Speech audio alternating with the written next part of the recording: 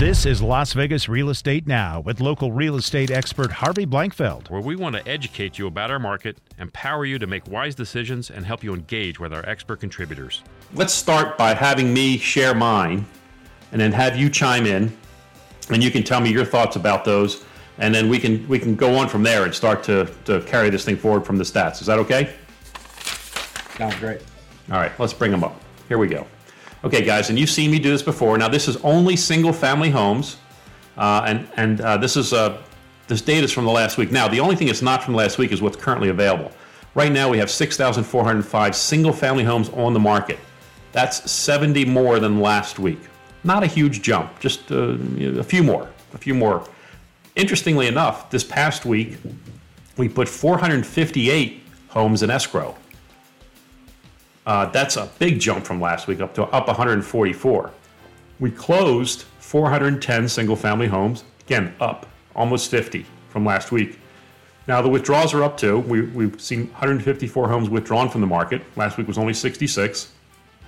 The median sold price went up to $316,172. It was weird that last week it came out as 300 even. I must have done something wrong, but that's where it came out last week, is 300 even.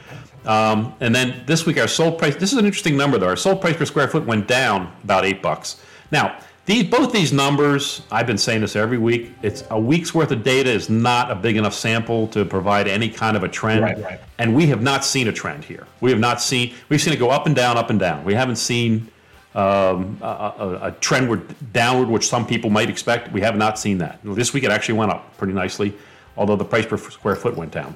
And then the median days on market, I had to switch this up because the way the stats were provided to me before, the way I was pulling them before, I was only showing the days on market for the houses that actually closed that week, and they were very low, incredibly low.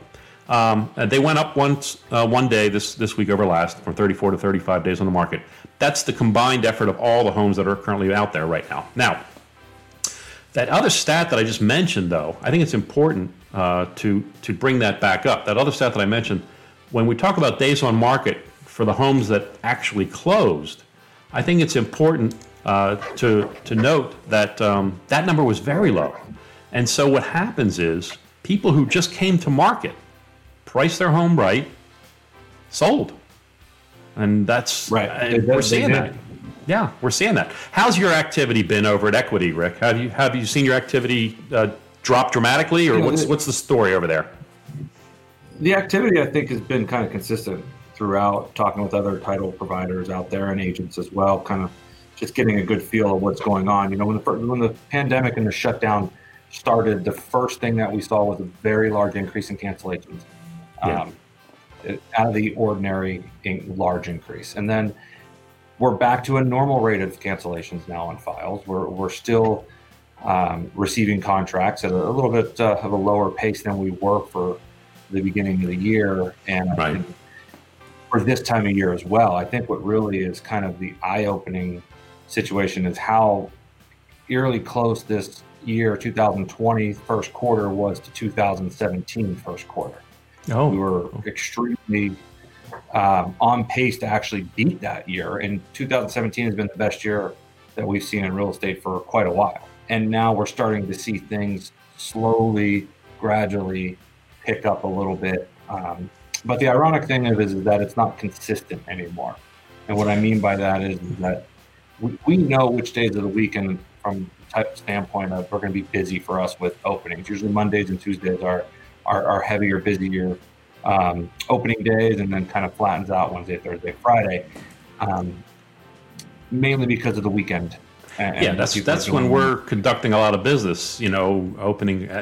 We're closing deals on weekends and then opening escrows on Mondays. That happens quite often. Yeah, and that has completely gone out the window. We don't see anything like that now.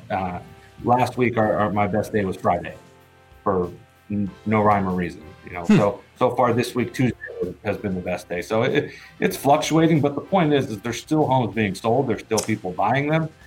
The activity level is starting to increase a little bit. And as we come out of this pandemic, we could be geared up for a really busy second half of the year, depending upon interest rates and the job market, really. A lot of the cancellations are not not for arbitrary reasons, or even most of the cancellations that we have seen were because the borrower couldn't borrow because the lender couldn't lend because the borrower was furloughed and or Right. laid off or whatever you want to call it. And so that's the reason we've seen a lot of that. And I haven't seen people willy-nilly just saying, yeah, never mind. When you have a closing these days, are you, like, I always attend all my closings, all my signings. I've always attended my signings. And your staff knows that. They know me. I mean, I come walking in, they're always, they know me by my first name, which is great. I walk in, they know me, hey, Harv, welcome back. And so it's great. But I had a signing scheduled today, not with you guys, with another escrow company. Sorry, Rick, it wasn't our choice. That's all right. And they told me I couldn't come. They said, Harvey, I'm sorry. We don't want you here. We just want to have as few people as possible in the room. So I did like a conference review with my buyers and with my clients, and we talked about things beforehand and got everything squared away. But are you finding signings to be more challenging right now? What's going on with your signings? The signings are definitely a little bit more challenging right now. I think we've kind of worked through the challenging part. The first 2 weeks when this first happened, was very challenging. And as far as the buyers, we're doing those all remotely right now. Okay. All of them were remotely, meaning I'm sending a notary to their location for their closing. It's important to know that our future still looks very, very bright. And like you said, the beginning of the year was outstanding. I mean, we were kicking butt and taking names. It was going to be a tremendous year, and it still could be.